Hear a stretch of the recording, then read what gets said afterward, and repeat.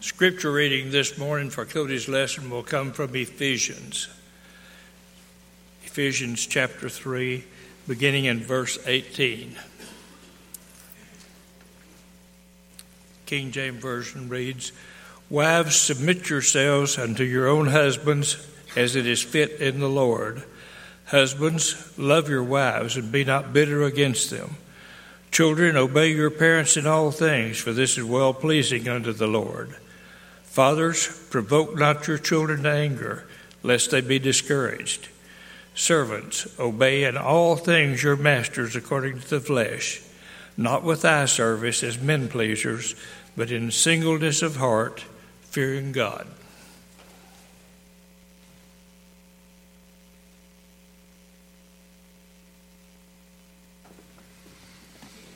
Good morning to each one. It is great to be here and be able to worship God today. And those of you who are visiting with us, again, we want you to know that we're thankful that you've chosen to come here today. And we hope that you find a warm welcome here. And we hope that you will take whatever opportunity that you might have to come and be with us again. But before you leave today, be sure and give us an opportunity to shake your hand and get to know you a little bit. And maybe there's some way that we can help you or serve you in some way. And if that's the case, please let us know, because we'd love to do it. If you don't have your Bibles open already, I would encourage you to open them to Colossians chapter 3. We're going to be studying today from Colossians. We're going to begin in a moment in Colossians chapter 3. You have heard it said that as goes the home, so goes the nation. And that sentiment is true. The home is a divine institution, but the home is also the really heartbeat of society. And the New Testament, of course, the events unfolded during the time of the Roman Empire. And the Romans understood, incidentally, they understood the concept of as goes the home, so goes the nation. And they understood that so much that they actually viewed each home as a miniature version of the state. And the man of that house, he was to rule his house with the state in mind. He ruled his house with authority, and he had the authority to conduct his home after the dictates and the expectation of Roman law and Roman society.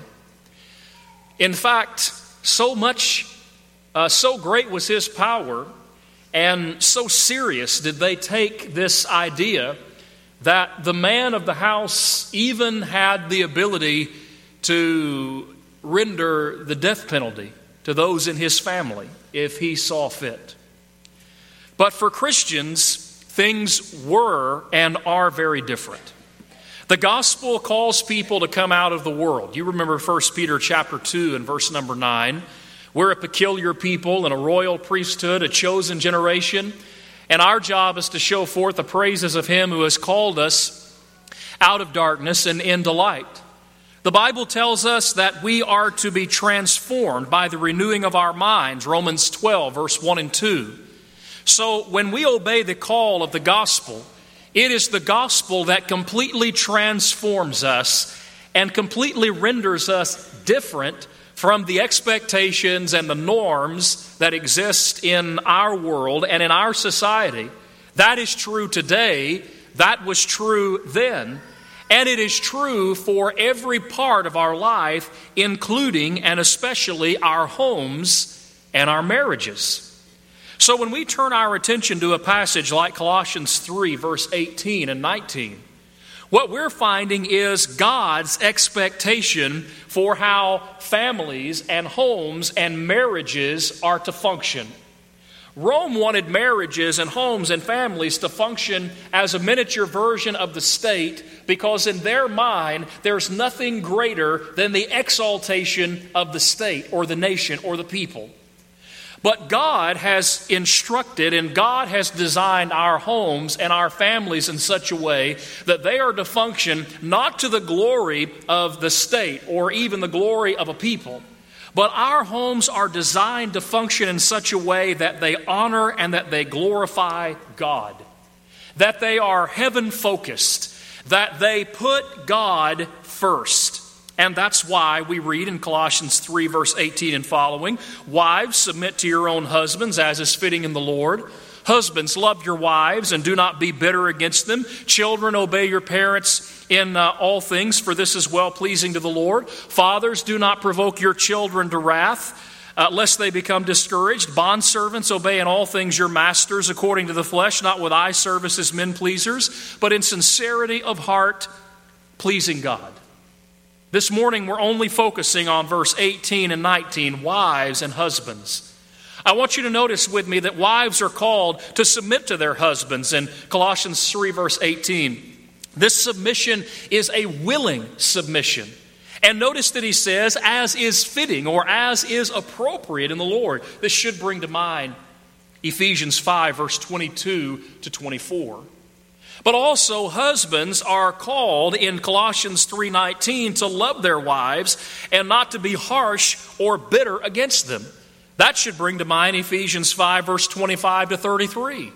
In Ephesians 5, wives are told, submit to your husbands, but husbands are told, love your wives. Love your wives as Christ loved the church and gave himself for it. It is a willing submission on one part, but it is a sacrificial, tender love on the other part. But now, let's look at this from a different perspective.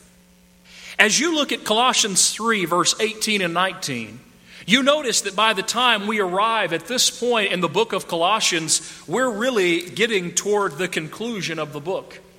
In fact, this book can be divided, we talked about this last Sunday evening, into basically three parts: doctrine, chapter 1, defense, chapter 2, and duty, chapter 3 and 4.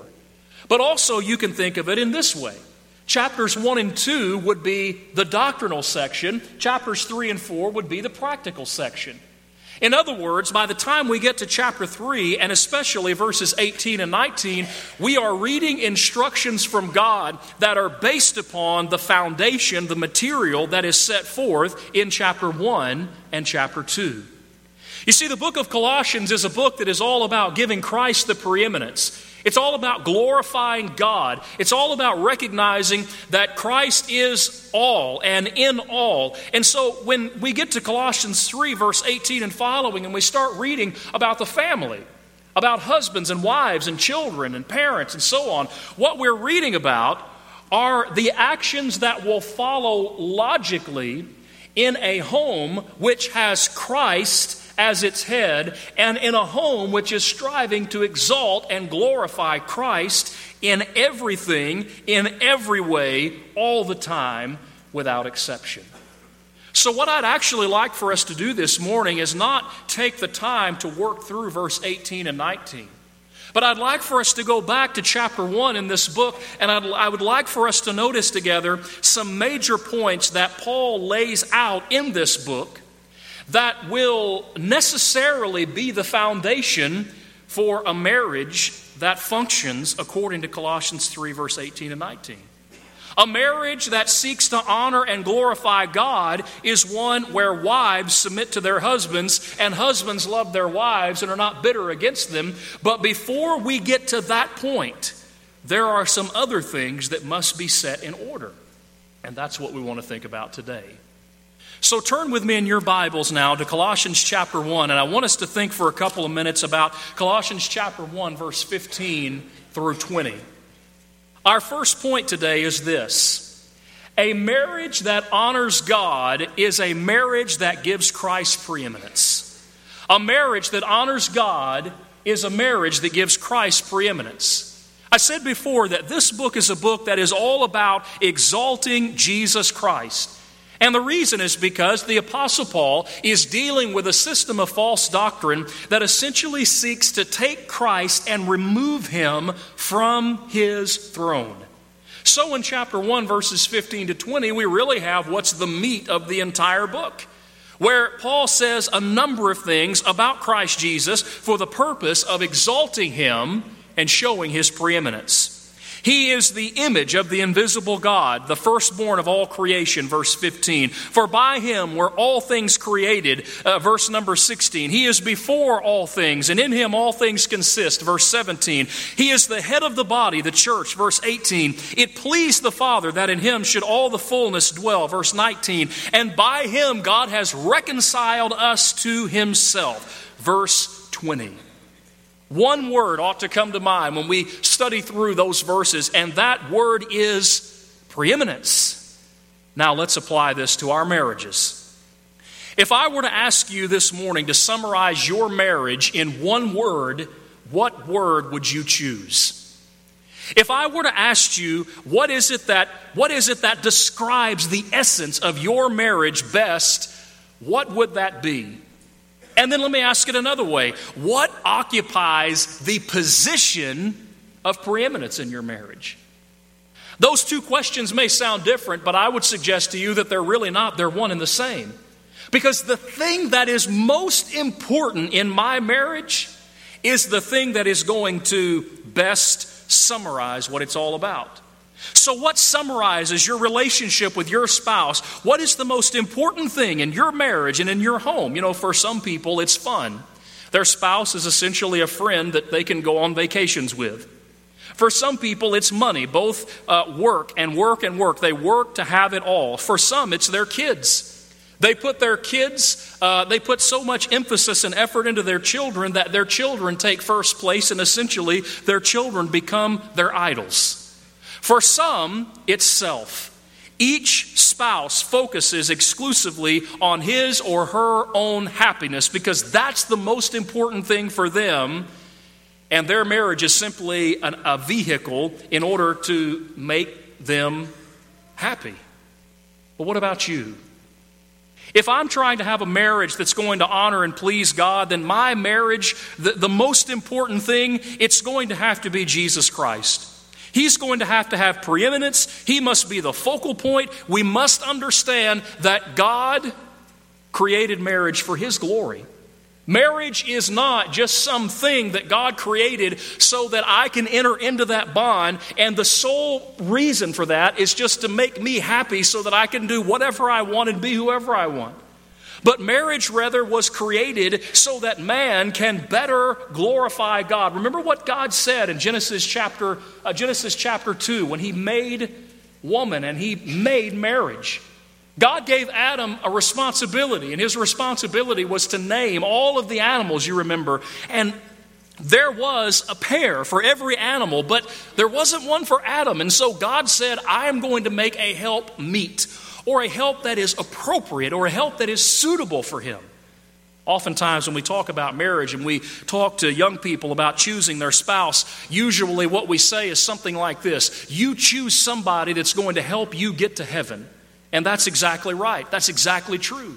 And the reason is because when I enter into the bond of marriage, what ought to be at the forefront of my mind is we're going to magnify God together, Psalm 34 and verse number 3, and we're going to glorify God together, and we're going to help one another in the process to be the people that God wants us to be. Jesus said in Matthew 7 verse 24 and 27, those that hear the things that I say and do them, they're like the wise man who built his house on the rock.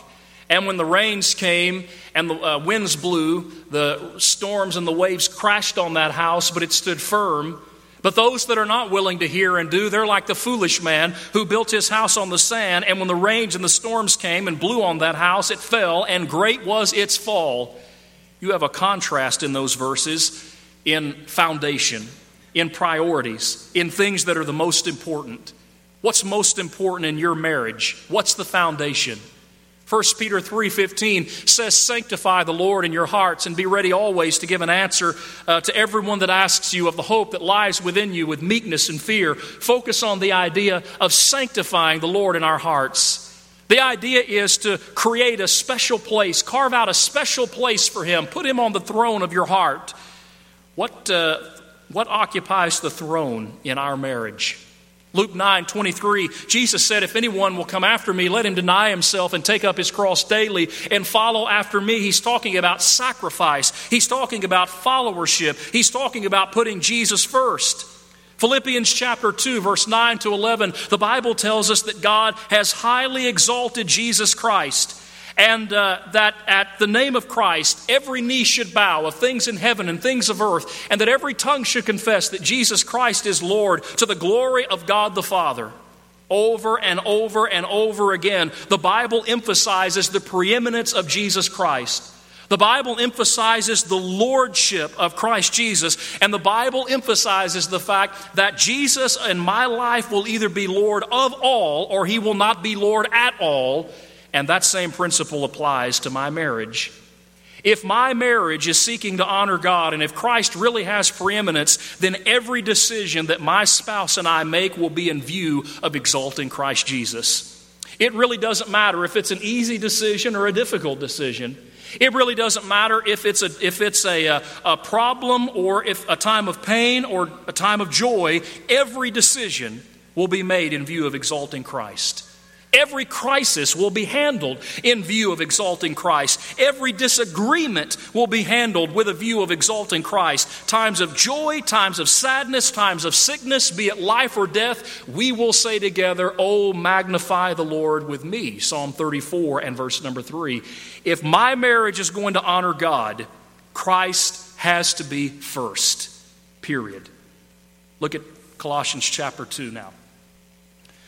A marriage that seeks to honor God is a marriage that makes Christ preeminent, number one. But number two, it is a marriage that guards against the enemy's attacks.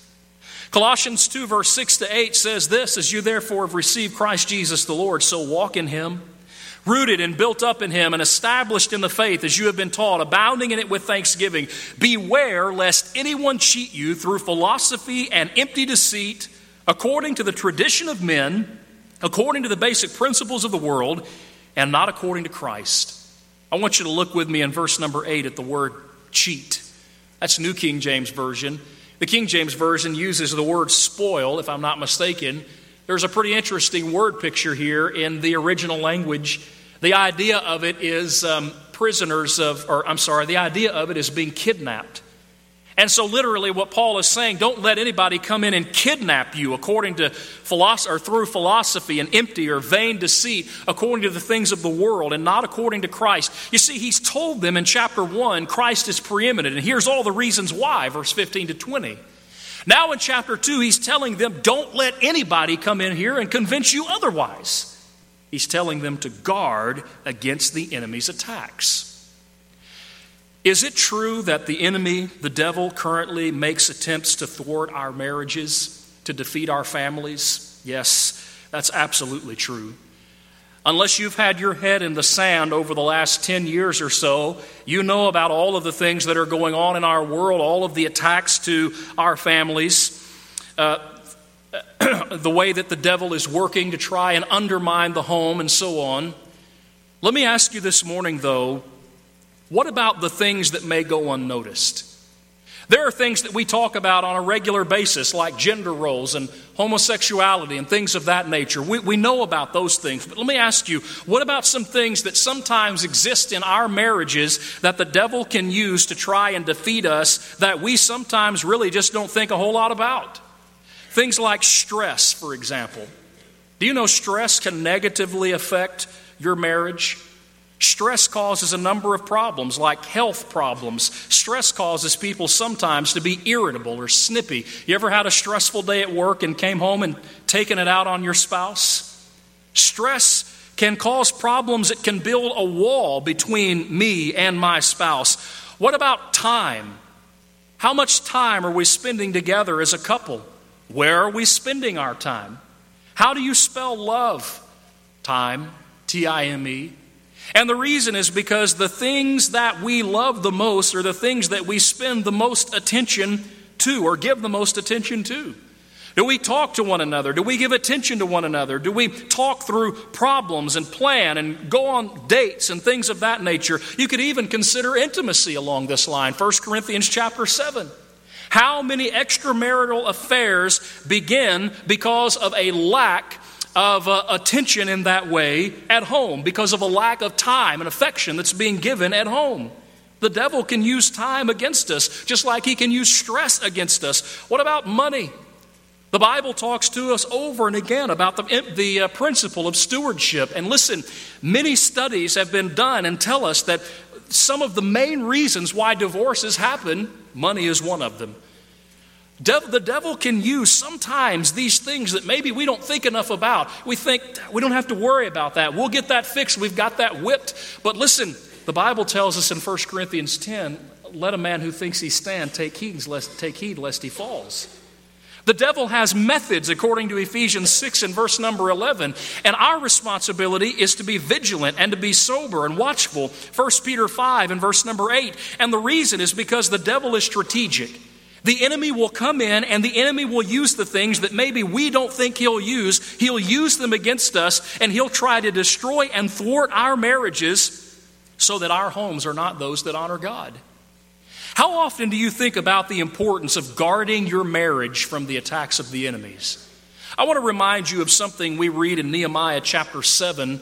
You may remember from a study of Nehemiah that in the first 6 chapters of that book, Nehemiah is going about the business of rebuilding the walls.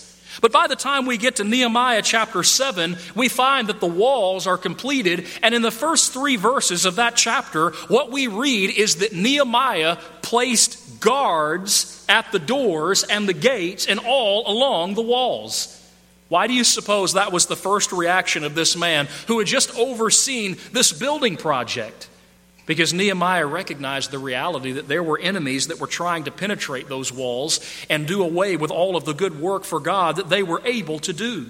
He understood the importance of guarding, and we have to understand the importance of guarding as well. So we need to be mindful of preventative measures.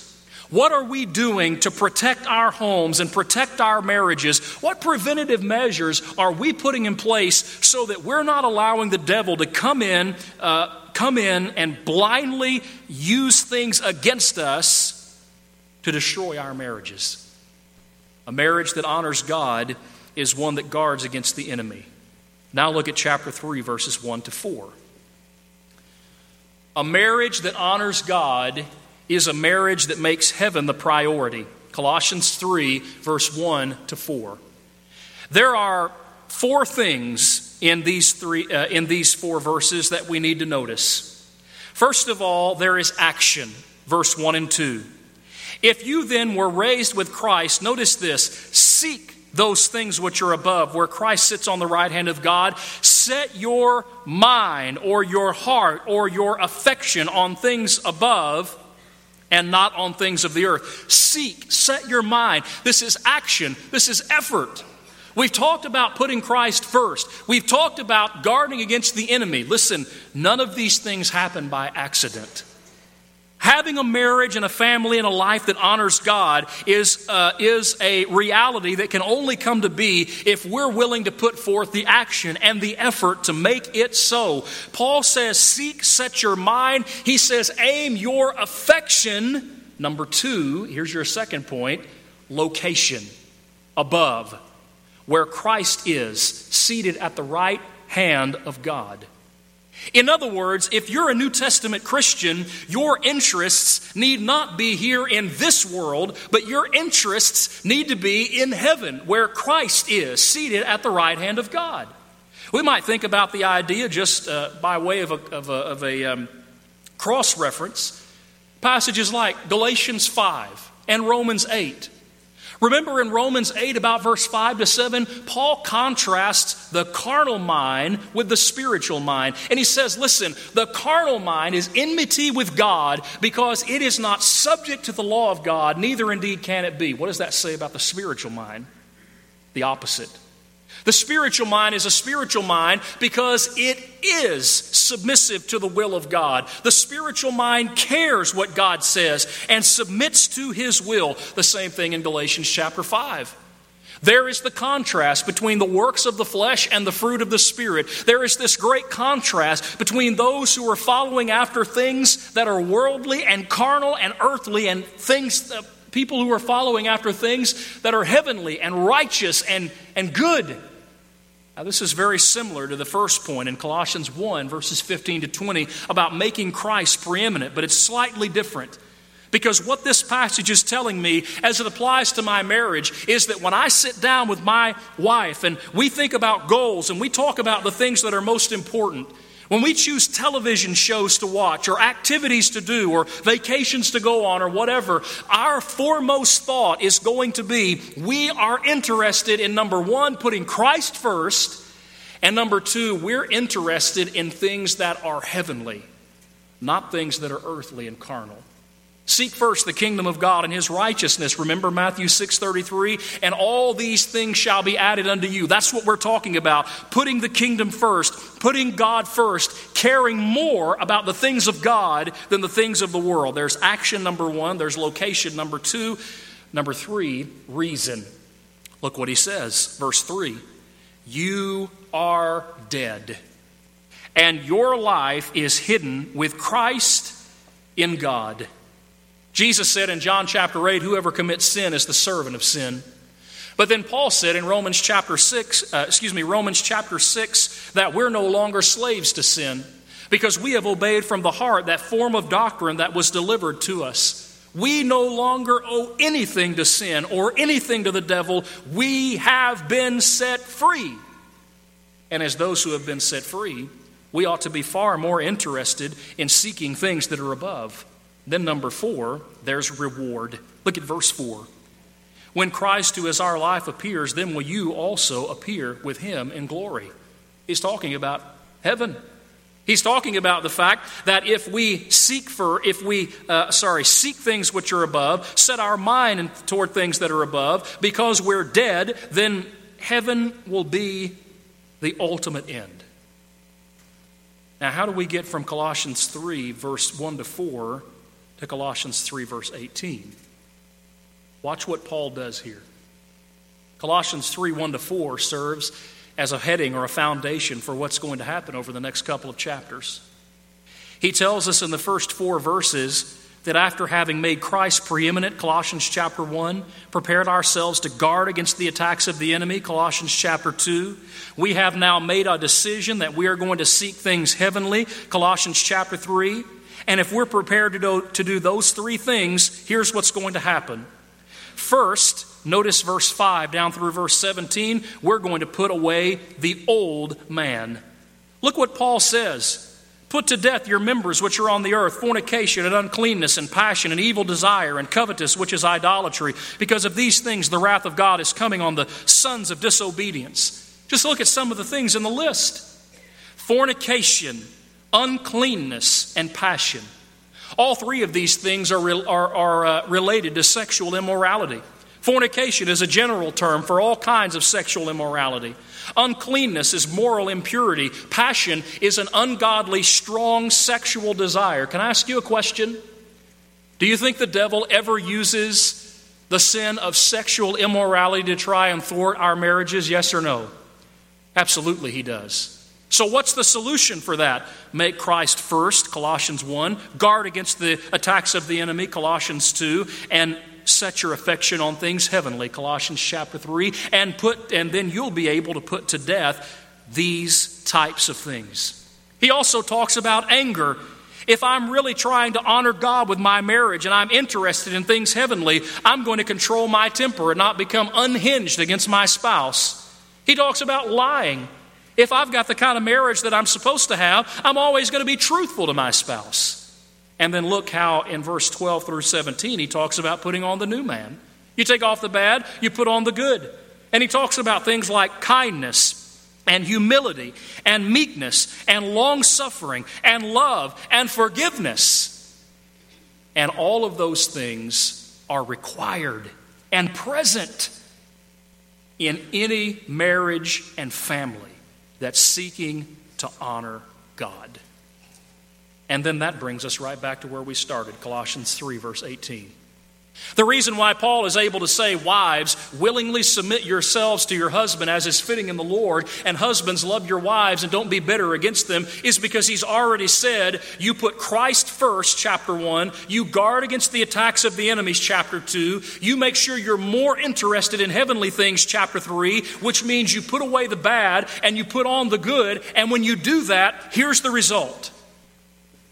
Here's what your marriage will look like. Here's how it can honor God. Let me ask you a question. Why are you married? You know, there are a lot of really bad answers that people could give to that question.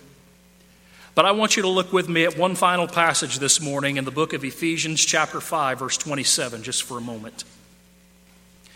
Do you remember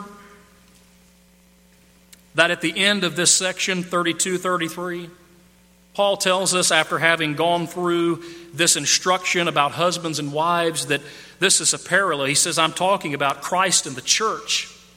So the husband and wife relationship is a parallel to the church and Christ and the church.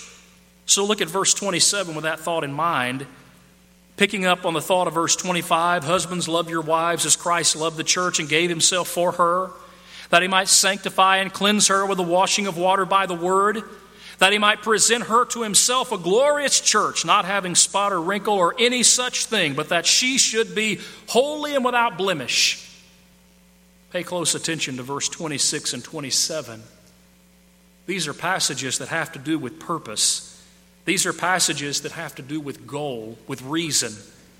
Why did Christ love the church and give himself for her? Because he's interested in her sanctity and in her holiness. He is interested in her being presented as a glorious church without spot or without wrinkle. He is interested in all of those things. Now, why am I married? As a husband, my desire for my wife and my marriage should be similar to Christ's for his bride, his church. My desire for my marriage should be that it glorifies God, that it is pure, and that it is holy, and that it honors the Father who created it. The reason that I am married should not be all about me. It is a commitment to the person that I am to love more than any other person on this planet, to help him or her be the person that God wants them to be, to help them get to heaven. That's what it's all about. And that's possible when Christ is preeminent, when we guard against the advances of the enemy, and when we make heaven the priority. Now, what about you and your marriage and your family this morning, even your life? You see, these principles that we've talked about this morning, these are principles that obviously are not applicable just to marriage. They're applicable to every one of us and to every part of our lives. But notice this. The very principles and characteristics that are going to help me honor God with my life and be the person that God wants me to be are the same principles that are going to help me honor God with my marriage and help my marriage be what God wants it to be. The principles are universal. So how do they fit to you with your marriage, with your family? Are you putting Christ first? Are you guarding against the attacks of the enemy? Is heaven your priority? If not, why not? The Lord's invitation is offered this morning.